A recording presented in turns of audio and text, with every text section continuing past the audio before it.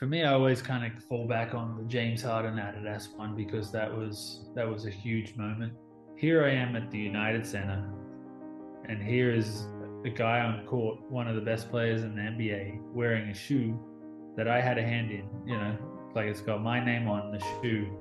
Deep down, everyone's an artist, and kids, if what we're talking about, are basically artists, and over time that gets knocked out of them. They get people tell them that's stupid, that's unrealistic, that's this or that. The same things they tell people that are trying to achieve dreams. But when you tell that to a kid, it, if you think back to when you're a kid and someone said something to you, it might have just been a passing comment, but sometimes those words stick with you. G'day, g'day. Welcome back to another episode of A Lot to Talk About. It is your boy, the captain of the ship, the man in charge, Bradley J. Driver. Of course, you can call me Brad. Blessed to be here today with a fellow Aussie, but a fellow Aussie who is, looks to be in a very sunny LA at the moment, the La La Land, the place where people go to make it big. And let me tell you, this man has made it big. He's made a brand and a business famous. He's made plenty of Aussies proud. He's our very own homegrown designer who's flown over there and made waves within, I guess you'd say, the high-end sports, leisure, and street style kind of space and place. I won't make out to be a fashion expert. That's him. So without further ado, from your home, your car, or wherever you are, give a very warm welcome to the one, the only, Mr. Daniel Patrick. How are you, brother? Hey, good. Thanks for having me. Mate, it's a pleasure. I love to start every show with, I guess, the story of where I first come across the guest or where I first met them. And for me, it Yeah, was actually a couple of years ago, probably a good few years ago now. I was just scrolling through Instagram and, this collaboration between yourself and James Harden was thrown in front of me. And yeah, I remember reading the story because I quite like the first thing that popped out to me was visually how much I like the clothing. And I was like, oh, yeah. this looks cool. And like, I'm somewhat interested in fashion. I'd like to think I try to dress somewhat impressive. Um, so, I'm interested in that space. And I read the article and it was, Aussie designer. And I'm like, oh, this is amazing. Like, how good is this to see a guy from Sydney who's gone over and made it big in that space and in that world? And from that moment on, I guess the brand for me becomes something that stood out and something that I watched and looked on as you continue to collaborate with people and continue to grow in this space. So Yeah. that's where I first come about. And then it was a solo trip just a month ago to LA where I thought, I've got to get to Melrose and have a look at this store. And then I met your wonderful wife, Jenny, and, we had a chat and, she connected us through Instagram. So feel very blessed to have you on the show. Yeah, no, I mean, I feel, well, I guess I feel blessed to be on the show because it's always nice to talk about, your journey and have a chat with people, and the podcast platform is always a good space to kind of get in front of a new audience that may not know your story. And we've had a lot of like we've done a few podcasts in the past, and people bring them up to me, and I'm always and they things that I say resonate with them, and yeah, so it's nice to be able to talk about that. Yeah. Well, the pleasure's all mine, brother. And, one thing I'll say is I love a good story. My passion and the reason I do this is because storytelling, for as long as I can remember, has been something I've loved.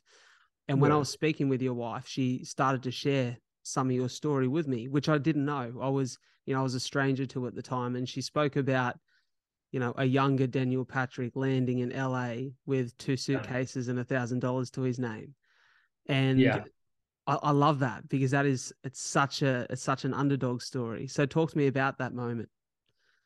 Well, if we kind of rewind a little bit from there, so I was working construction in Sydney for my uncle's company, and it's obviously not not my passion. I wasn't looking to be a builder or developer or anything like that. So there's other people in that space that's what they're going into it for.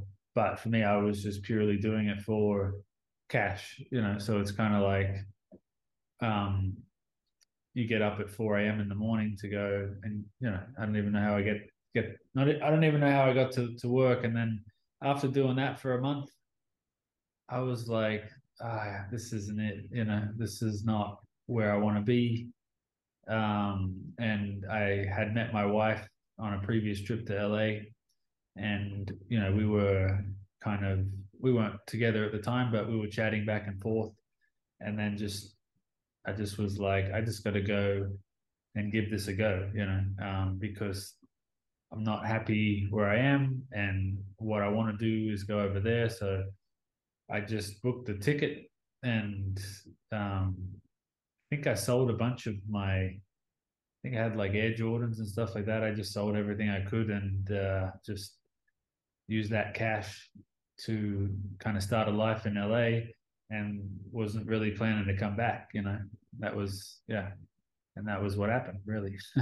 I love what you said there about you weren't happy. And, for me, a big part of my life in the last couple of years has been recognizing that within my own journey and Yeah. going, well, I need to pivot here and make a change because, whilst construction, might pay the bills, or whilst what I was doing, real estate, paid the bills and, provided somewhat of a nice, cozy lifestyle, waking up in the morning and dreading getting out of bed was just not a feeling I could settle with for the rest of my life.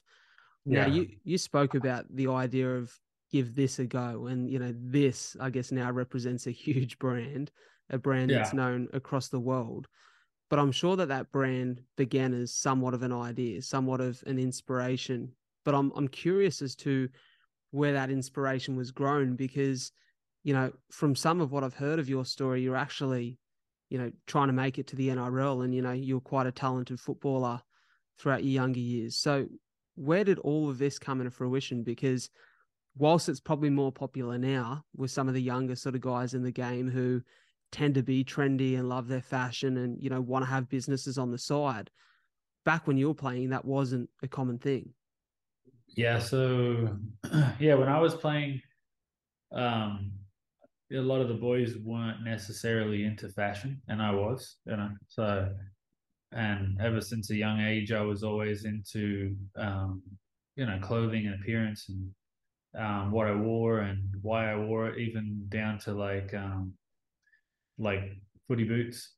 Like the boots that I wore on the field um, were just as important as playing the game, and that obviously maybe that's the wrong kind of mentality, but that kind of I feel like that's a little bit more of an American mentality, like with the basketball, it's like look good, feel good, do good, and with with like kind of my dad, he was a pro NRL player, so yeah, for him, like he couldn't care about what boots he wore or anything like that, and that's kind of where we differ a little bit, because I did, and I did care about what I wore on the weekends, and I spent a lot of time shopping and all that kind of stuff, and I loved it, and for me that was where I kind of thought I came to a bit of a crossroads with when I was 20, because I was playing Jersey flag for the Dragons at the time, and yeah, we would train down in Wollongong where you are, like several times a week. Yeah, but basically, just where am I going? Like, I was like, where am I going with my life? I don't really want to. I don't know if I want to keep playing footy anymore, And there was some opportunities to go to France and play, and to continue the career, and that would have been a great lifestyle experience, but I just was kind of at a point where I was like, I want to find what my passion in life is. And as I look back on my life with a mentor that I had at the time, who's now passed away, but we would kind of work on my football stuff. And now, as I was kind of trying to work out what I wanted to do with life, she was the person that was kind of helping me with that too.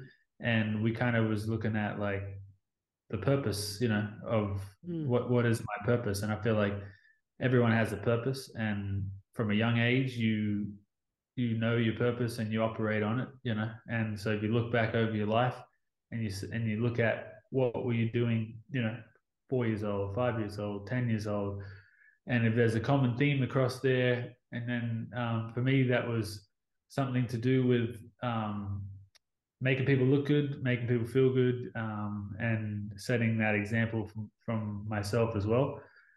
So when I kind of realized that, then I was like, it made sense to me why I loved fashion. It made sense to me Mm. why I loved to have, different footy boots and what I wore to the game and what I wore um, on a Saturday night when you go out, like Mm. that was all the stuff that I loved. And once I found that, okay, this is it, this is what I want to do, then I wasn't really interested in football anymore. So I gave that away and went into fashion, not knowing anything really, and just I took a course in a fashion college in Glebe in Sydney. Did that for a year, dropped out the second year, and then just started working a job in fashion. I did retail, I did um, ran a warehouse, and all these little things kind of added up to like, okay, when I have my own company, like it makes sense now, like the experience I got from this stuff. And so yeah, basically, I just wanted to find something that I liked doing and that I was passionate about, and that served the purpose that I have in life and what I want to achieve in my life. And of course, I want to be like I want to make money and kind of live a good lifestyle like that. But first and foremost for me was the purpose of like, okay, why do you want to do fashion? It's not like it's not an easy career. I don't think any career is easy. So it's like you may as well do something that you love because you're going to have to do it for like you're going to have to do long hours. You're going to have to do it's going to be hard work, and you're just going to have to like do something. You may as well do something you love, right? For sure. So And brother, I love so much of what you said there. There's so many points I want to come back to from, yeah, your answer to that question. The first being you spoke about, that purpose that we're all connected with at a younger age. And it's so funny you say that because yesterday I was writing and I'm currently writing a book, and I was talking about the early years of my life and how it's funny how in the early years of your life you are so connected to your purpose. Like if I look at what I'm doing now and then I look at myself as a 4-year-old kid, 5-year-old kid, it makes so much sense. Like it yeah, makes all I wanted to do was chat, tell stories. I was writing, I was making home movies. Like it's all the stuff that I done then reflects what I do now. But I think there's something that happens when we start to get a little bit older and we start to really observe the environment around us. And I think as we start to see other people, not that it's a bad thing, but we see other people fail when they try at things they love, and we yeah, see they're almost branded with fear because of that failure. And then the bond that you have with your courage and with that desire to pursue purpose at a young age somewhat grows further apart.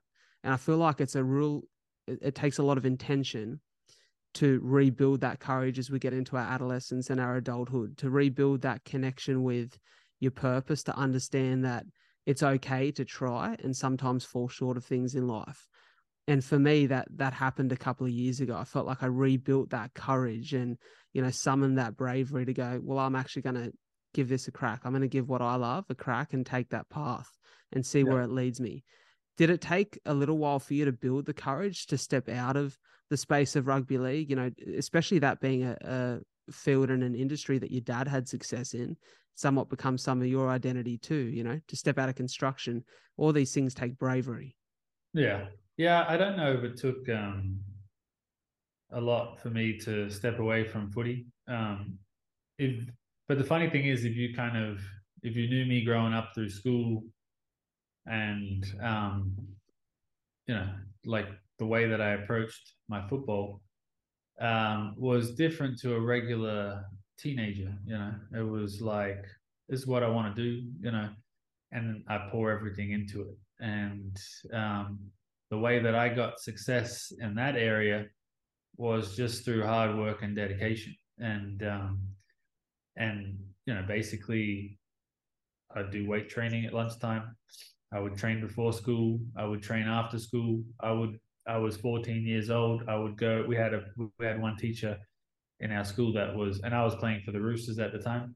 And we had one teacher in our school that was working with the flag side of the Roosters, and I was like 14, and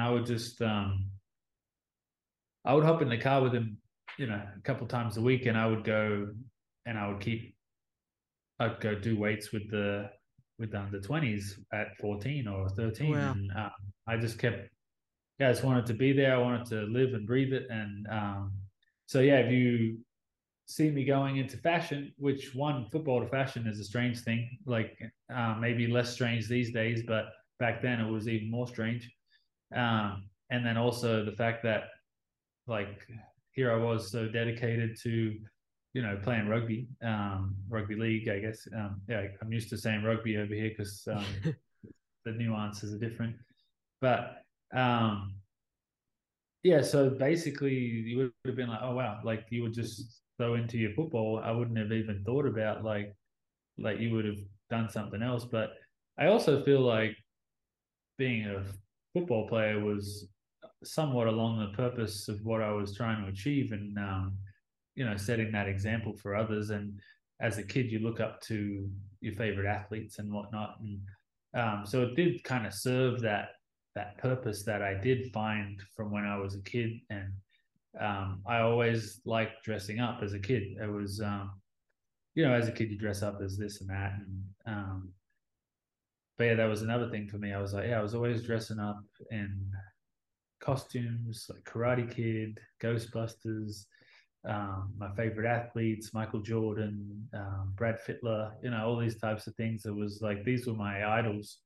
So I wanted to be like them. And then I've realized there's something around that, about that dressing up factor and that, and like looking good and, having others kind of gain some inspiration from that. And so that's kind of how I got into that fashion thing. But the giving it up, it wasn't that hard because I just was so sure about the decision to go into fashion that it was more excitement. And Mm, it was just like when you play rugby league, the world is this small to what you can do, But then when I'd always had a dream of becoming an American citizen, and as a kid living in America, I just was always into that. But as a rugby league player, that's not an option, right? So it's yeah, like the whole world opened up to me at that point too, and I was just like 20 years old and passionate about doing that. And I don't know, maybe hindsight, maybe it would have been better to do grind away at the football for a few more years, go to France, play, come back, and try to crack it in the NRL. And yeah, but if your heart isn't there, then that's not going to work out either. So, for and I sure. just felt like my heart was still there, and I'd already found a purpose and a passion that I'd already been into my whole life. So it's kind of like, okay, let's do this. Go all in, and it was took 10 years to get where we are now or more. But I think it paid off in the end. So For sure. I've been listening to a book called 4,000 Weeks, and yeah, the premise of the book is 4,000 weeks is the time span of the average human life, right? If you live to around 80. And in the book, a big theme of the first early parts that I'm into, I'm a little bit of a slow listener reader. yeah, It speaks about this idea and this concept of where there is limited time in life to achieve all of the things that we want to achieve. We have to become comfortable and embrace the joy of missing out. And what you just said there kind of makes sense to me off the back of, listening to that this week, that whilst, in hindsight, that could have been the path to go back and really have a crack at the NRL and play in France. Ultimately, the joy of missing out on one of the things that you loved in your life has led to this great success and flourishing in the space that you're in now.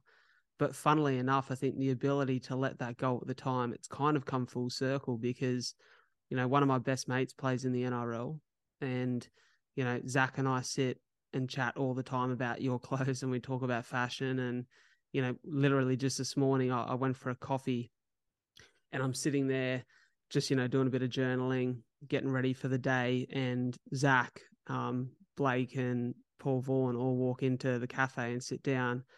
And, we just start chatting. We're chatting about fashion. I've got your pair of your pants on at the moment. And, They're Yeah, like, oh, nice. when's Daniel on the potty? I'm like, he's on this morning. So we're having that chat, and they're like, oh, I love his kit. So the Yeah, funny thing is, I'm like, even though you've stepped away from that world, you're kind of still within it. Like you get yeah, to be the fashion influence for those guys now and something they love and they're passionate about. And, ultimately sport has become a big part of your brand. yeah. I mean, and that's the thing. Like when I first started fashion, I didn't really know what my voice was and what I wanted to say, through the clothing. I just knew, I wanted to do something. And so the first couple of years, I was kind of just working myself out as a person in life and also and as a result, was working out what my voice was in fashion too. So Mm. the brand has kind of matured and evolved with me as a person, and I like the fact that it has. Um, but as I became more and more, I guess, myself and comfortable with who I am, and I leaned on my experience in life, and it just became like an organic and an authentic thing to come, like the sports thing came about. And yeah, just the timing was right when I felt like to do some sports stuff. And we started doing some stuff in that area, and it's worked out really well for us. And I think I've just kind of lent on that. And then we did the collaboration like you mentioned earlier with Adidas and James Harden. And yeah, so like you said, like it's come full circle. Like, yeah, I didn't become a pro athlete, and which would have been, a fun experience. But I feel like sometimes that, even though I didn't make it, now I'm able to inspire these guys, like you said, and having worked with James Harden and making stuff with Adidas, and you have shoes on the court in the NBA All Star Weekend in Chicago in 2020. You and then you have NRL players, NFL players. So it's kind of like I've become multifaceted in sport, and it's kind of like I said was earlier. Rugby league was this big, and going into fashion opened up a whole world to me, and that was kind of like sports, like you said, sport has become full circle for that as well. So yeah, For sure. I love that everything you talk about here today, really to me, it screams it like it's been so important to you for the brand to be very authentic, to be very much, like you said earlier, a reflection of yourself. How much do you yeah, think that, because quite often, and you know, to the contrary of what's happened to you, sometimes when something is so personal and so much of what you want to share with the world, it's not always the best fit for business, right? But I yeah, think for longevity, when it's something that you love and it's something that speaks to you, it tends to last a little bit longer. But I guess in your case, it feels like it's actually been the driver of success. That like what you love and what you wanted to create has been the thing that people have attached themselves to within that brand. Do you think that's played a big role? well, you look at like Steve Jobs as an example. Like, he had a passion for making product, and he had an idea of what he wanted to make. And business wise, some of the stuff that he did, maybe when you started out, it wasn't like the greatest idea of like, oh, this is great, but how are we going to sell a Mac for this price? And then he's like, don't worry about that. And then fast forward now, they're $1 trillion company and built off the back of those ideas. And I don't even think that they've moved beyond those ideas since then. It's like we still have the same iPhone coming out. It's like, okay, it's just got a little bit more memory this time. We have iPads and all these things. It's all the same products that Steve Jobs gave us, and he basically introduced, like, you didn't know you needed this, but this is what you need. So not to say that I'm Steve Jobs of fashion, but it's kind of like you just you make what you love, and you're sold on your product, and you love it, you live it, you breathe it, you wear it. And that's what resonates. And that's kind of just how I operate with clothing. Is I make things that I want to wear, and I do keep in mind of the consumer, and I am in that regard. But all of my hits, so to speak, were just off, I guess, ideas and whims that I had of like, oh, we should do this color, we should do this, and that's just always been successful for me. So I just keep doing that. Yeah, I love that. Talk to me Oh about yeah, the feeling of landing in LA, because I have a question that for me feels like it's something, it feels like a moment that would take real courage, real bravery to land in LA with an idea, a business, a brand that you want to create, that you want to bring to life is very intentional, right? Like, anyone you speak to, whether it's in entertainment, business, fashion, sport, if they're going to the States, it's because they're going to make it big. Then with yeah, that is kind of like, this whole world back home of people, whether it be this small world, the people within your circle who are watching you pack your bags, leave Sydney and land in the place where hopes, dreams, and opportunities are supposed to come to fruition. Did you yeah. feel like there was a sense of expectation? Was there almost like a little bit of fear that comes with that? I don't think anyone really cared about me at that point. So not that my family didn't care about me, but it was like, you know, it's not like anyone knew that you were going to do that. You know what I mean? And Yeah. then they see later that you did it. Okay, but yeah, family wise, always very supportive, and that's about all the people that knew that I was going. Okay, so you kept But this pretty tight. I wasn't even intentionally keeping it tight. It was just more or less that um, I just went and did it, and that was it. I wasn't really. I talked about it for a long time before that, and people would always say, "You talk about it so much, I don't think you're ever going to do it," and um, that would kind of drive me to do it even more, because I'm Mm, like, well, they don't think I can do it, these are just people that I come across, from school or that I would work with in retail or um, even ex-girlfriends and whatnot, just yeah. friends and um, yeah, I mean, some friends they don't say anything. Some people they'd be like, yeah, it's not something that you could do. You always talk about it, but you're not going to do it. And that kind of drove me a little bit more, because I was like, well, here I am saying I'm going to do something, then I need to kind of deliver on that. And yeah, that is what I want to do anyway. So it's not like, so if I go and do that, then then I win. If I don't, then I lose. So at Mm. least give it a crack. What But I didn't really have a doubt in my mind that it wouldn't go good. Yeah. you didn't? No, You're I saying didn't. you No. didn't? Yeah. So for you, were there any crisis points in the early stage of the business? Any points in which you thought, "Oh, we need to pivot here," or this isn't going to plan? I think there's always in business as in life, there's always things where you're like, this is not good. Like this is not good. We don't have money to produce our first collection. So that was the struggle. So we had to kind of work out like how we're going to do this.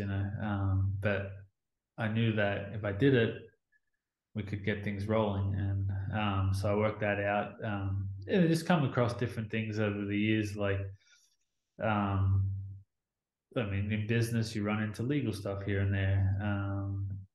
You come across people that I guess don't really want you to win as well. Of course. And yeah, so you have to learn to kind of remove the thorns from the road and keep moving along the road. And yeah, so if you kind of get wrapped up in those thorns and stuck in the weeds a little bit, then um, that's where people give up and they go home with their tail between their legs. But yeah, I just kind of every time that I better one of those obstacles, you feel more formidable and just get to a point where you're like, doesn't matter what comes at us, we can better that storm and keep going. It's kind of like bubblegum shrimp. Yeah, I love that. I love that. Yeah. Mm. I have to ask because there is a common misconception in life that you can't do things until you're ready for them, right? And people always talk about, oh, until I'm ready, like until I'm super prepared to do this, I'm not going to chance my arm and have a crack at it. Or until I feel really comfortable with that idea, I'm not going to embrace it. Now, there's been some huge moments in your business, the one that we've spoken about once or twice here with, the collaboration with Adidas and James Harden. When an opportunity like that comes up, is there a somewhat of a feeling in the gut that like, maybe I'm not ready for this? This is a huge step. I don't think I kind of have an idea of what I want to do, and then I try to get the opportunity to do it. So I kind of come up with a ton of ideas every day. I'm like, oh, we should do this. I should be a creative director for this. I should do this collaboration. I should do this collection. And then once you get it, and then you start to like, oh, now we actually have to do something here. Then it becomes a little bit daunting. But I don't sell myself as that. I don't think I could do it, and I always work it out, and yeah, I don't operate with fear. I kind of just operate with here's an idea. Okay, let's make it happen. Okay, then once we got the opportunity in front of us, then the work begins. Obviously, the work is to get the opportunity, and then the real work actually to make the product that makes the thing successful. So yeah, for me that becomes. I've noticed like there's been situations where I'm sitting in front of people and you know I don't I feel like I'm not sure what I'm doing, um, but I know that I do know what I'm doing. You know what I Mm, mean? for sure. So yeah, it's kind of like a little bit like you doubt yourself a little bit, and then you feel like, but then once you start working on it, okay, you know that you can do it. It's I think it's like in a game of football. It's like you're a little nervous to start, but you take a hit up, you take a run, you do something, and you're into the game, and then you kind of build your confidence from there. So yeah, For sure. Yeah, I love that. I think it's just the act of doing. It's actually a great quote. Fellow podcaster and a guy who had come on my show a little while ago, Cooper Chapman. He's a great lad, and Cooper gave me a quote that I really love. He said, "The act of confidence comes before the feeling of confidence," and I think that's what you're alluding to there, right? Like, yeah, for if you sure. if you act it, you do the work, you start to then form that belief in yourself as you move along, and then eventually that feeling comes. But yeah, I think I'd say that's a huge message for anyone listening who feels like maybe there are things in life that are out of reach or maybe they're not ready for yet. You don't really know until you try. So, you have to have a go. You have to have that self belief. And then yeah, if you fail, I mean, there's no failure. It's just you learn from it, and it's just a learning experience, and you just keep going. You lift yourself up off the campus, you dust yourself off, and now you have more experience and knowledge for the next time that comes around. So I don't think that you should wait to be ready for something before you do it, because you may never feel like you're ready for something before you do it. So for me, I didn't have the opportunity or to go and work in fashion and create my aesthetic before I started my brand. I just was like, I'm gonna make stuff and put it out and kind of build my I guess brand identity through doing. And that was how I've always done it, because I just was like, well, one, I need to make money, sell clothes, make money. And so I just kind of I felt like I learnt by doing, and I learnt in the spotlight of making and selling stuff, and my craft just was honed by doing, and that was a big thing. Yeah. For sure. How would you explain your brand to someone who is not hearing, who hasn't heard about it and is hearing about it for the first time? Um, I think it's a luxury kind of take on sportswear. Would be the best way to describe it. But the clothes are obviously high quality, and more like high end, and that's kind of like the process is a little bit more detail oriented, and yeah, it's just something that's simple yet detailed, and Mm. it's clothes that you wear in everyday life, not necessarily you could wear it to the gym, but it's made to be worn in life. And so that's where the streetwear aspect of it comes along. And I think the way that the world is going, it's kind of a little bit more casual, and I think that fits our aesthetic. It's cozy, and but we also have other aspirations, I guess, to expand beyond just the sportswear aspect of it, while still keeping that same kind of DNA and that same sport vibe in it in the clothing. With like doing denim, doing leather, doing knitwear, all that kind of stuff. I've developed like different collections with that kind of stuff that hasn't been released yet, but that'll complement the sports aesthetic. And I kind of have always been interested in like high-low dressing, where it's kind of like you dress something up with a high-end item. So like your track pants, you dress them up with a denim jacket, or like you make them so you could wear that stuff out to dinner, or you could wear it down the park with your kids, like to watch their game on the weekend, or you could wear it to coffee, you could wear it to anywhere. It's like you dress it up, you dress it down, and that's kind of like that's what the brand's about, and that's what I'm about, I guess. I'm sure many people listening to this will have their eyes peeled for when that stuff drops. I'm Yeah, for really sure. curious, man. Talk to me about some of the pinch me moments in this business, in this journey, the quest of the last few years, because judging off what I see on socials, that there must be a few. I mean, for me, I always kind of fall back on the James Harden Adidas one, because that was a huge moment. And sometimes you don't realize the opportunity you have until way after that you did it. Mm. But I just thought to myself, here I am. I grew up like maybe when I was like 5 or 6, or at a found out about Michael Jordan. I was heavily into Michael Jordan, everything Chicago Bulls, Michael Jordan. And I had a dream to go to the United Center, which is where the Bulls play. And in 2020, that was where the All Star Weekend was, with James Harden um, wearing the shoes. And so for me, I was like, here I am at the United Center, and here is a guy on court, one of the best players in the NBA, wearing a shoe that I had a hand in. Like it's got my name on the shoe.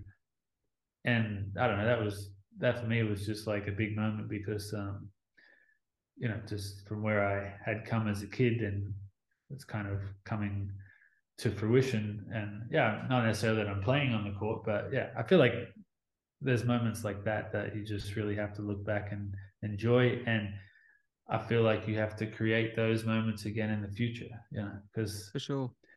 you can do that once, but you have to perform that again. You know what I mean? So you have Mm. to so now that you've done that, you have to do it.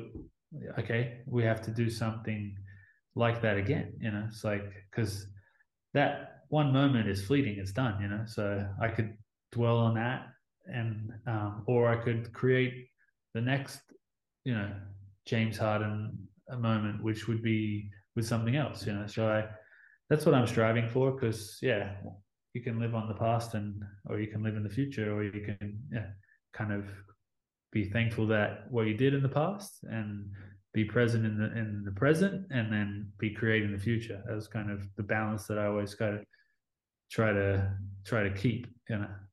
Yeah, really well said, brother. I love that. And I know whilst like a massive part of the way that you look at this and you approach this is very much it's your journey, and you're doing something that is unique to you. I'm sure there's people who have been inspirations and somewhat mentors in your space. Have there been a couple of those? um I don't really have any mentors in my space, to be honest with you. um I mean, I have people that I look up to in the space, that kind of I look to, like Rick Owens or Ralph Lauren, or a Yoji Yamamoto, and that was kind of like how we had, Y3. So Yep. that was one dream I've had, is doing a Y3 with Adidas and having a long-term thing like that, how they have that partnership like a Stella McCartney type deal. So that's kind of what I look towards. But then I have people that are athletes that are outside the space that I look to, for either their fashion sense or their playing abilities, but like a David Beckham or something like that. So those are kind of like my heroes that I look up to, and Michael Jordan, another hero. Yeah, and I always feel like that you don't have to like just have something that's so specific to the one thing. It's like with what you do, you could gain something from me, and I do fashion, and I Mm. could gain something from you, and you don't do fashion, but or you can take a piece of information and you can apply it to what you're doing. It doesn't have to be anything specific. So Yeah, for sure. It's funny you say that. I've got on my wall at home a big piece of art, and it's a picture of Pharrell Williams. And for me, that just like represents a guy who is always thinking outside of the box. Um, it strives for multiplicity, loves to be doing different things and challenging himself in different spaces. And that's a guy that I take a lot of inspiration from. So yeah, I completely get what you mean there. We can learn yeah, from everyone, right? yeah, because we're not trying to be rappers or singers or soccer players or NBA players or this or that, but just the things you can learn from successful people, they kind of they can be applied and they can resonate in any endeavor that you kind of set out to achieve.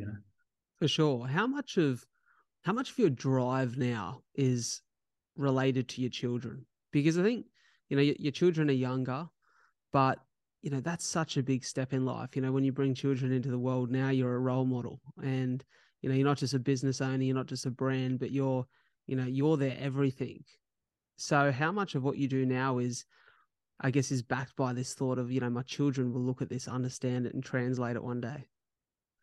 Yeah, I think like for me, having kids is a major change in your life.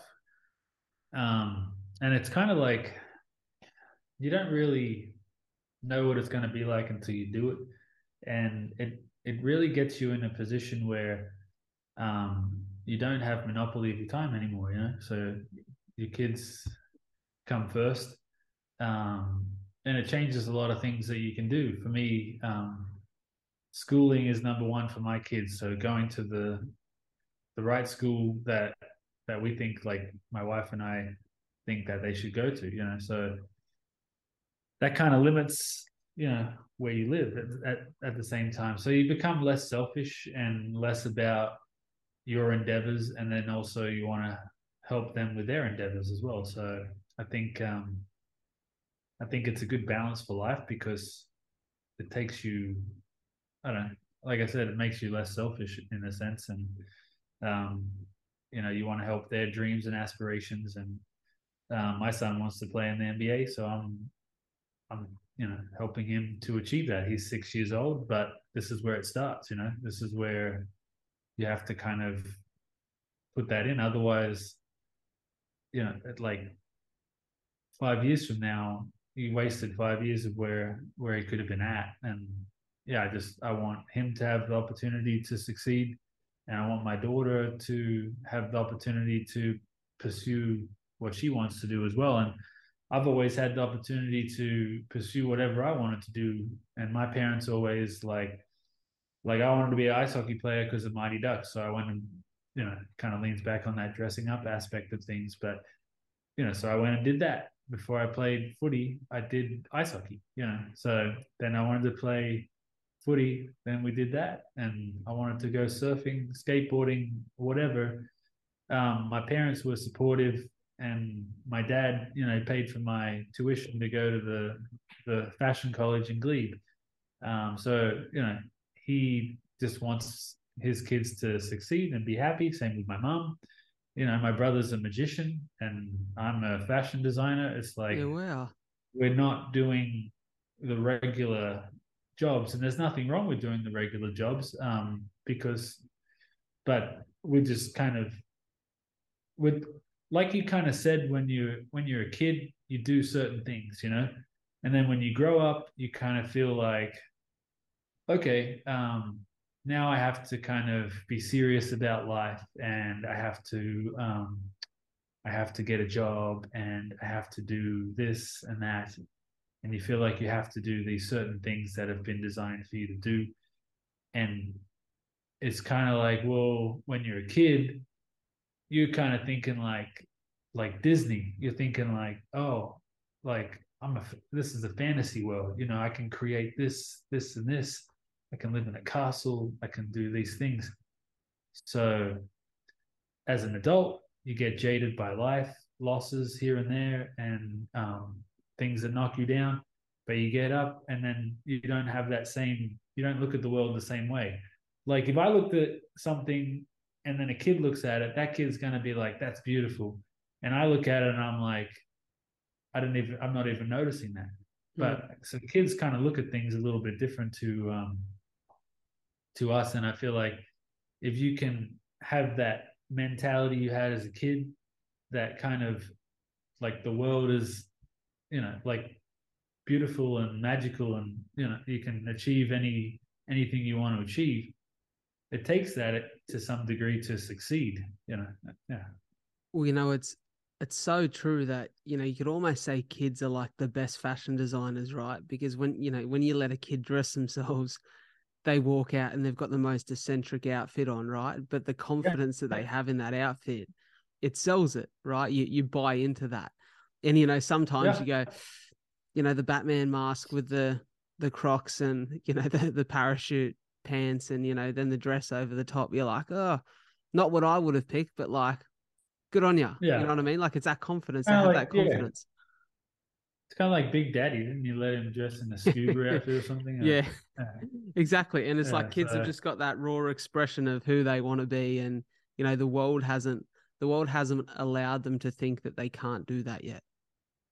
yeah, well, you should never knock that out of them, because I think deep down everyone's an artist, and kids, if what we're talking about, are basically artists, and over time that gets knocked out of them. They get people tell them that's stupid, that's unrealistic, that's this or that. The same things they tell people that are trying to achieve dreams. But when you tell that to a kid, it if you think back to when you're a kid and someone said something to you, it might have just been a passing comment, but sometimes those words stick with you, and it's like years later you remember it, and you're like, man, I remember when you said to me this as a kid, and the person was like, I don't even remember saying that, and but that kind of stuck with you as a kid in such a way that that it really kind of stops you from reaching again, For sure. or at least get enough of those, and you won't reach it all. Well, I So think we yeah, have such a responsibility as human beings to not only uplift the next generation, but to uplift each other. Like what you said there resonates highly with me. I remember, being, especially in my teenage years at school, like I struggled with my skin quite a bit. And it would be yeah, one passing comment about like, oh, your skin's broken out. And just like I went from being I could go from being extremely confident when my skin was clear to just super insecure, and just I'd shell away, like freak out about what people were going to think of me at school, and like all of this like raw expression and confidence that I gave to everything I did in my life was just shelved for a couple of weeks until my skin would clear up. And it was just these little passing comments that allow you to absorb yourself in that, I guess, that insecurity, that self-doubt, that negative talk. And there's still times today where, like, I wake up this morning, giant bloody pimple on my chin, and I'm like, oh, for fuck's sake, the day of a podcast. And you start, that negative self-talk, and then you're like, does anyone really care? I'm chatting to Daniel Patrick. They're not looking at me anyways.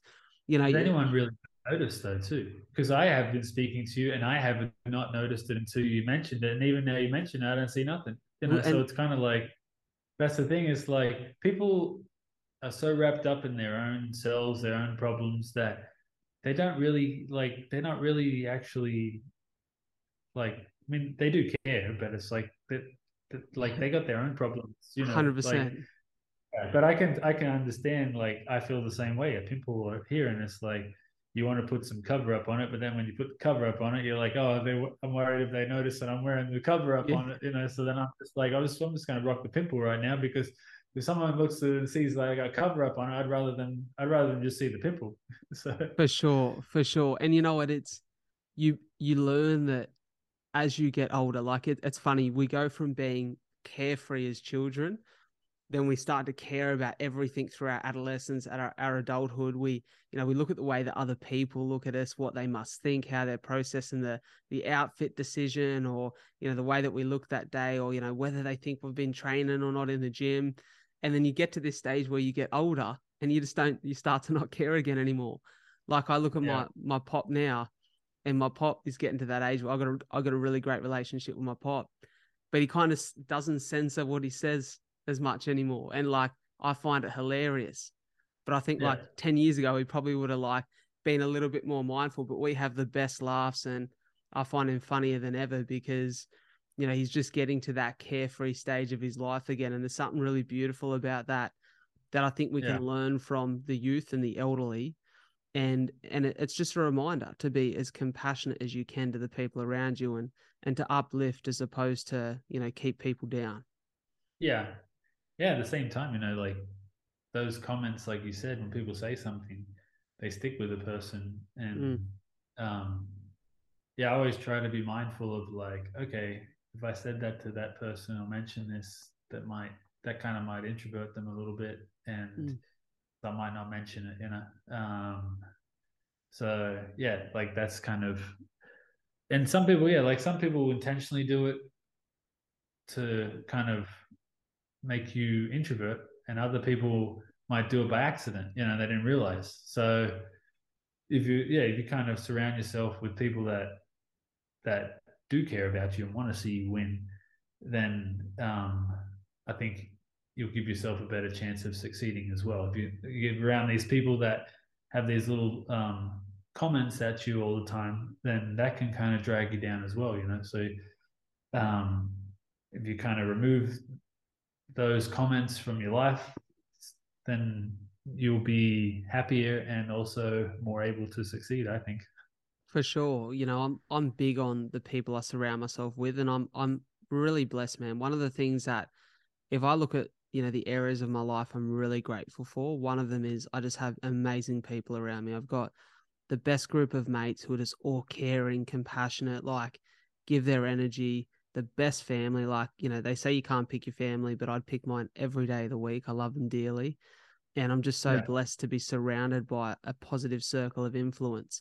I can see that fashion, and especially at your level in fashion, where you're collaborating, meeting with, chatting, and meeting new people all the time, that you would have many acquaintances. But do you tend to keep a tighter inner circle, the people that you go to consistently? Yeah, I just don't have a lot of time to hang out with people, Mm, which is unfortunate, but I do have a large amount of speaking acquaintances though, that I talk to, you know, some more serious than others, I guess, like, or others more just like, kind of surface conversation type stuff. Um, but I guess the people that I spend the most time with and I talk to the most of my family, and my wife, my kids, my dad, my mom, my brother, my sister, my brother-in-law. That's kind of like the people that I talk to the most, and I guess the people that I work with, mm, because we're working and I like working, so we chat to the people that I work with about work. yeah, um, yeah, I could probably do more to build more friendships and stuff like that, but it just there's a time factor involved, and I don't feel like I have the capacity, I guess, at times to do that. But yeah, I mean, we can always have more friends, right?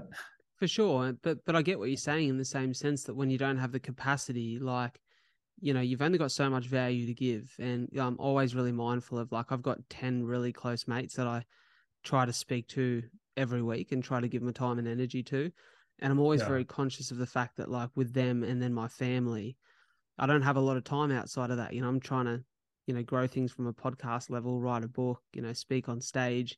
There's only so many days in the week, so many hours in a day that if I start to like grow that circle too much, don't get me wrong, like I've got plenty of mates I'll, go for a run with or have a chat with on Instagram, or every now and then there'll be a text back and forth. But I'm like, that value that I have to give and like that love, that care, attention, can only be given to so many people before it's diluted and I start to forget the importance of those people who are really close. So I completely get what you mean. You've only got so much capacity. Yeah, yeah. I mean, you can expand your capacity, but yeah, for me, I'm like, if I'm doing projects, I want to be able to do that project well. So Mm, like, if I got 10 projects, yeah. I mean, like I said, I always think that you can do better, be better, and expand more. And so I always kind of try to do that. But yeah, you kind of got to do it in a way where you don't spread yourself too thin as well. Yeah. for sure. Hey, Dan, we've come to the part of the podcast where I ask 5 questions and 5 answers. It's a consistent theme now in the podcast. I will say sometimes I do forget one of the 5 questions and just have to roll Okay. off the top. I've done it so many times, but sometimes I forget them. But the way that we release this part of the podcast is for those of you who have been listening to the full episode so far. This is like the conclusion piece. And there's some of you who might be hearing this separately or watching this separately. And this is almost like a great trailer to then go and listen to the full chat. So, Dan, my 5 questions for you begins with the first. And the first is, if you could recommend only one book or podcast to someone listening, what would that be? One book or podcast? That's a tough one. I have many books, but I'm just trying to think.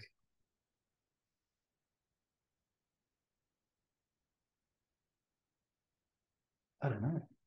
You tend to read or listen? I tend to watch. Okay. More of a watcher. Well, is there a piece of content that you'd recommend someone watching? I think you should just consume like everything, really. Like I watch sports documentaries. I watch, junk reality shows. I watch movies. And I don't know. You feel like you can take something from all those things. But yeah, I'm just trying to think of like a book that I would recommend. Um, I know early on in the piece, I was reading the 10X Rule, Grant Cardone. Okay, yep. Um, that one was, and then when I was playing rugby, there was a book by Michael Johnson called Slaying the Dragon. I've heard of this, That was yeah. kind of, yeah. And I got a hold of that book from a friend. Well, I borrowed it from a babysat someone's house when I was like a teenager, and they had this book, and I borrowed the book, and then I had no intention of giving the book back after I read it. And years later, I was like, I should have given the book back. It wasn't okay. So I kind of went and gave the book back. And I got my own copy. I think I actually ended up buying them a new copy of the book yeah, because I kept the other one. And but yeah, I have a copy of that book. I haven't read it for a while. I pulled it out the other day. I was going to have another look at it. But yeah, that book's quite amazing. What he had to do to make things go right to win the 200 and the 400 in the Atlanta Olympics was that resonated with me. Yeah, I love that. I love that. My second question for you is there a daily habit or ritual that forms a part of your, it could be morning or evening routine that you feel like sets you up for success? Coffee. Yeah. And tell me, is that harder in LA than it used to be in Sydney? Well, the funny thing is, I wasn't into coffee in Sydney. I got into it Okay. over here, and if you know where to go, there's good coffee here. But yeah, Where's your obviously, favorite? my favorite right now has been Blue Bottle. Yeah, I There's a had a ton of couple them. blue bottles while I was over But there. yeah, and for me, just yeah, I always get a good quality. It's called a Cortado Gibraltar. I don't think you have it down there because I came I felt like I was speaking a foreign language when I tried to order a coffee when I went to the grounds Oh yeah, yep, and I got off the plane. We went straight to the grounds pretty much, and I hadn't been to Sydney for 8 years, and I started asking the guy, "You got a cortado? You got a Gibraltar?" And the guy looked at me like I was like speaking another language, yeah, and I was like, "I'm sorry, but I feel I'm from here, but I'm not from here, I guess, because I don't really yeah. know." What? So what's Yeah. a Gibraltar? How would you explain it? Have Is it like a filter brew or? No, it's in between I guess it's bigger than a piccolo, but it's smaller than a flat white. So it's on milk? Yeah, it's espresso on milk. It's like but it's to do with the amount of milk is in the coffee. And I don't like my drink milky. I like it strong coffee. Like I like the taste of coffee. And um the Gibraltar is the size of this shot glass called a Gibraltar glass. And Okay. that is the perfect size of um like of the coffee of the for me the milk to coffee ratio. So yeah. See, maybe I should have spoken to you before I headed over because that sounds very similar to what I'd have back home. But when I went over there, I had a similar experience. I walked up to the It's pretty counter and I was milky. like, "Do you have an almond Yeah. magic?" And they're like, There you "What?" go. Magic is exactly what I worked out was the exact size Yeah, coffee that I ordered in Australia. yeah. So it's And I like learned double that Riz one. shot on 3/4 full. Yeah. Yeah, That was that where did I learn that? I think I that's a learned that Melbourne in thing. Melbourne. Yeah, it's a Melbourne Melbourne thing. has the best coffee. They do have very good coffee. I lived in Melbourne for a year in 2018 while I was working in real estate, and you are very spoilt for choice. Like it's quite good. Yeah. Any place has good coffee. But there's obviously other places have there's better places than others. But I when I went to Melbourne, I was trying to drink decaf for that time, which was stupid. Yeah, But I went to one coffee shop called I think it was called Every Day. It's called Every Day. It's every in day. the CBD. Okay. They did, and I got a decaf. Like I guess what did I order? I think I got a decaf magic, and you wouldn't even know that thing was decaf. It was so good. So good. Yeah. They're pretty good these Yeah, days. I have to ask, just yeah, to sidebar a little bit here, we're talking about Oz, and you can still sense that there's a passion for home in your voice.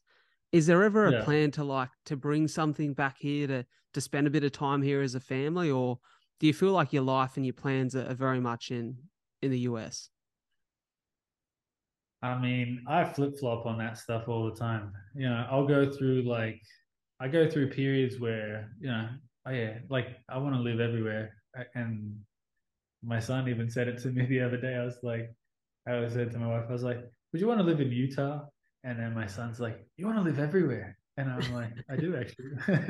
um, and it's funny because I do have that intention to have my kids kind of be closer to, I guess, my family and Mm, like have a bit of taste of what it was like for me to grow up there. So that last trip, I was kind of planting some seeds in terms of um, creating more opportunities for me to be back in Sydney, yeah. so or in Australia in general. So yeah, I have a manager who's based in Melbourne. Okay. He deals with a lot of athletes, not only in Australia but all over the world. Like he has NBA athletes and whatnot, and but yeah, I've been working with him, and he's been really great to kind of plant those seeds for having that as an opportunity to be in Australia more. I do like it there. There's some things I don't like, and there's some things that I do like. Yeah, so Yeah. the things that I don't like can be a bit of a deal breaker though for living there full time. What, if you don't mind me asking, what would they be? Two things: taxes and speed cameras, and just I just feel like everything is so controlled, Mm, um, it's and I don't know if I didn't go away for 8 years and then come back into maybe not you don't have to be 8 years, but like I'm used to the way of life I have over here. Yeah. So you go away for 8 years, you tend to have a different perspective and see a different thing to somebody who's in it. You know what I mean? Mm. And this isn't. I kind of said this to someone the other day. You know, you put a dog on a leash, and then you take the leash away, he still walks the same distance, Yeah. but he doesn't realize he's doing it. You know, so it's Yeah. kind of like I I didn't realize like how I guess how bad it was in terms of like those things. And I don't necessarily want to say this on a podcast for people to be like, oh, he's just bagging on Australia and whatnot. But you know what I'm talking about, though, I right? do, yeah. Man, Yeah, you're preaching to the choir. I just got $600 worth of speeding fines from Canberra. that's my point. That's Cheeky my point. bastards. That and the cameras weren't signposted like Not only that is it cheeky, it's fucking expensive. bloody oath. Like six Bloody hundred oath. dollars. Like how is that worth $600? And on top of that, you got to pay tolls to use every road. You Mm. know, like the cross city tunnel, you go across like 1 mile road. It's like six bucks. Then you Yeah. come back, and I think maybe one way you don't have to pay, but I can't remember. And then not only that, you come out of the tunnel and it's 40 kilometers an hour, and I'm just like, who the hell can drive 40 kilometers an hour? Yeah. And now the stupid thing is that when they brought the school zones in when I was back when I first started driving, this was they brought the school zones in and they put the speed cameras around the school zones so that you go 41, you're toast. Yeah. But now they have it where it's like you have a school zone and then like after the school zone is still 40. So I'm like, what's the difference? Like you're going 40 anyway. So it's like, yeah, Exactly. Yeah. soon it's I going to get be ya. 30. I've got a proposition for you. When you decide that you want to come back and spend some time in Oz, just come to Wollongong. Yeah. No, no tolls, maybe two or three speed cameras. I know you're a Dragons fan. Get you down here Yeah. in the Gong. You've spent some time here before. Just set up home base here. Yeah. Yeah. As long as they have yeah, because in America, they don't really have the cameras here. Yeah.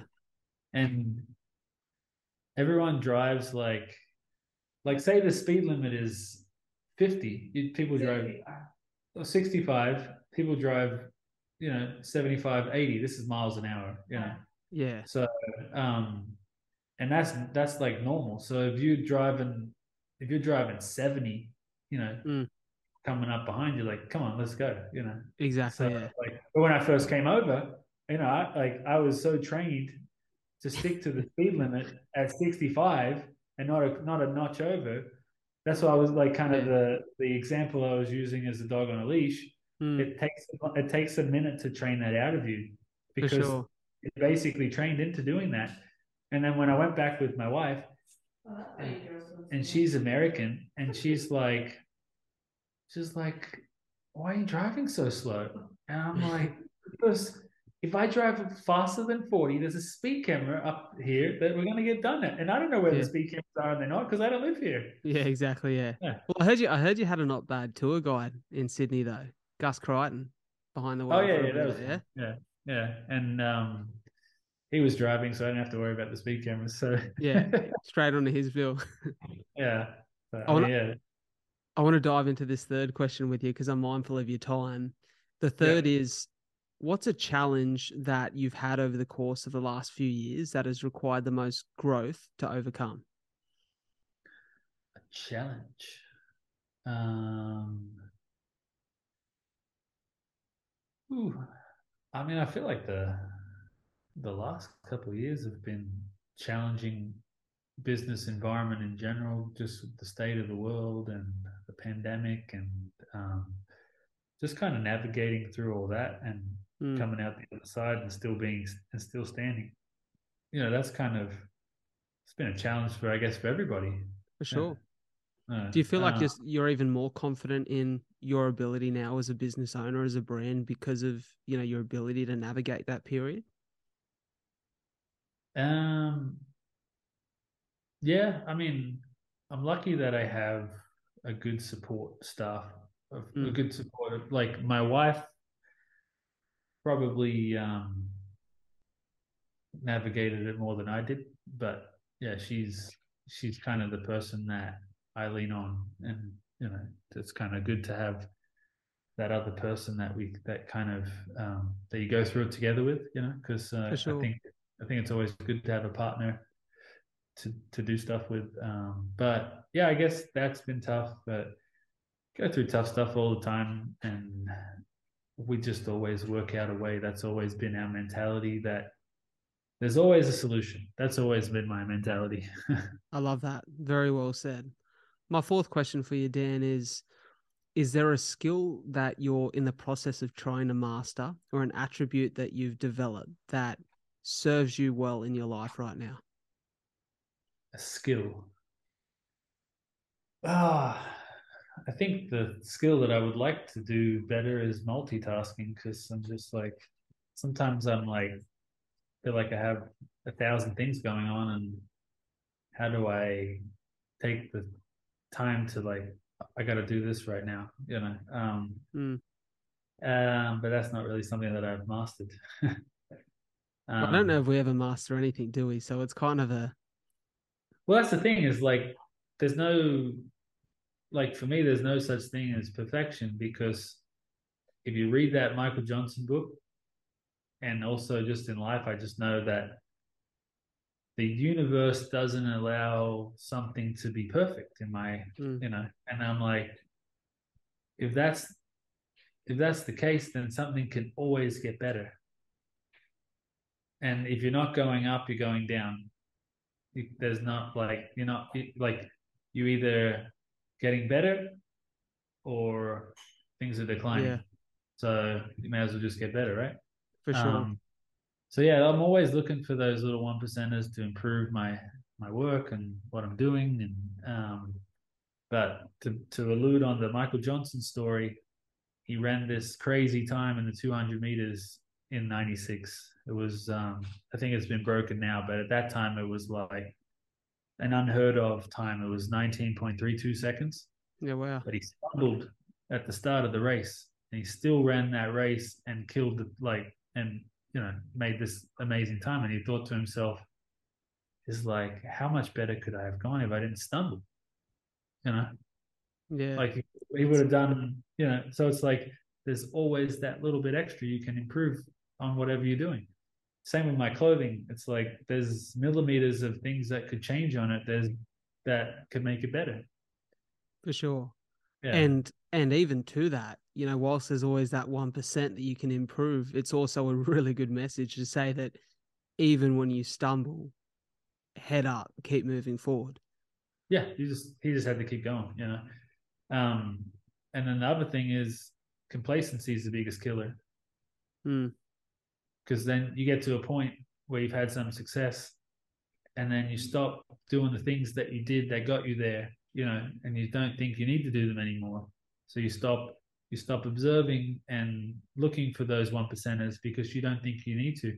And then somebody else is going to come along who's looking for those one percenters and looking for those things and hungrier than you, and he's going to go past you. It's like in Rocky, when you watch Rocky, when he came up against Clubber Lang in Rocky 3 the first time, he was not, like, hungry anymore. yeah. And then he had to go away and find that hunger again. And then he came back and he beat Clubber Lang. So Yeah, it's so yeah, it's so true. And it's like you said before, you can reminisce on these big moments in your career, that James Harden Adidas collaboration. You can draw inspiration from it. But if you live in that memory and it just becomes all that you've done, then what's the next one? So I love that you talk about that hunger, and I love that you can see that drive within you to want more. yeah. I mean, that's just, yeah. I guess I don't know. I It's think it's just the just way you have you. to. I think it's just Yeah, like I think yeah, it's you and the way that you are. Like I can tell in the way that you share your story and the way that you speak about your brand that that hunger is still alive, that drive is still there. So it's exciting. yeah. No, it is exciting, because basically done 10 years of this, and I'm just as hungry now, as I was day one, but I also have 10 years of knowledge, and you know, so For sure. in 10 more years, hopefully I have that same hunger, and I'll have 20 years of knowledge. Because there's always more to learn and figure out. So I don't have it all figured out, but a work in progress and figuring it out. I love that. My last question for you, Daniel Patrick, is if you could share one message with the world and encourage them to act on it, what would that message be? Well, I think you kind of alluded to it back, or we kind of spoke about it back in when you were mentioning the fact that people were kind of waiting until they're ready to do something. Mm, And um, if you did you see the Top Gun movie, the one that just came out? yeah, Yeah. So the one line in that is "Don't think, do." Right? If you look at life that way, don't think, do. If you're thinking about waiting to be um, ready to do something, that's thinking instead of doing. So you just have to kind of throw yourself out there and kind of just be out, like put yourself out there and really just. Sorry, I'm just trying to find the right words to articulate this. So yeah, you basically want like living outside of your comfort zone because for sure. you can get too comfortable and waiting around for things to be the perfect moment, the right time when the sun hits this at this moment and my life feels this way, then I can have kids or something like that. No one's ever ready to have kids, right? As an example, Yeah, you do it and you work it out. So if you take that example, you could basically apply that to like a career path or an endeavor that you want to achieve. Is that no one's ever ready 100% to do it, and if you go into it, you'll be 10 years down the track and have all that knowledge of like working it out rather than waiting 10 years to then start and then being that far behind. for sure. For sure. I love it, mate. I'm so grateful to have had you on the show. I must say Yeah, no, I appreciate it.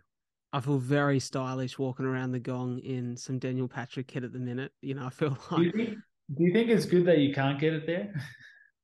I think, somewhat selfishly, a little bit, yes, that like, I'm Yeah. like, oh, there's not many people getting around in these pants right now. This Yeah, feels, because I'm like, if I had a store in Sydney or Melbourne, like, would that take away from the kind of I guess the like exclusivity, I yeah, the guess. exclusivity of it and the fact that people come over to my store when they come to LA to get it, and then when they go back, they're like, you can't get this here type thing. Well, there's two things that come to mind when you say that. There is the selfishness within me that says I like being a little bit different with what I Yeah, wear. So keep the kit in LA and yeah, we'll just keep doing the trips back there to get it. But the other selfish part of me says it'd be nice to have Daniel Patrick down under again. yeah. So I think inevitably, Okay. No. one day we'll see that brand, we'll see a shop front, and we'll be seeing a whole lot more of your kit here in Oz. And I hope that day comes for the sake of the success of your business and everything you're doing. I'm, like we said before, whilst we are in very different fields, I feel like I can learn a lot from you. I'm very inspired by your journey and your story, your willingness to make things work in spite of, the fact that challenges and roadblocks will be presented in front of you at all walks in our life, in our quest. And mate, I'm just so happy to see you successful, happy, with an amazing family. I'm very grateful to your wife, who was very lovely to me when I come into the store. And whilst I was feeling a little bit lonely over there solo by myself in LA, she gave me a great conversation and was very welcoming. So thank you so Yeah, much for being a part of this. yeah, no worries. Thanks for having me. And yeah, I know I've learned a little bit about your journey and the things you've overcome in life, and so yeah, I appreciate you being able to learn from my journey. Mate, pleasure's all mine. Thank you so much. Thank you.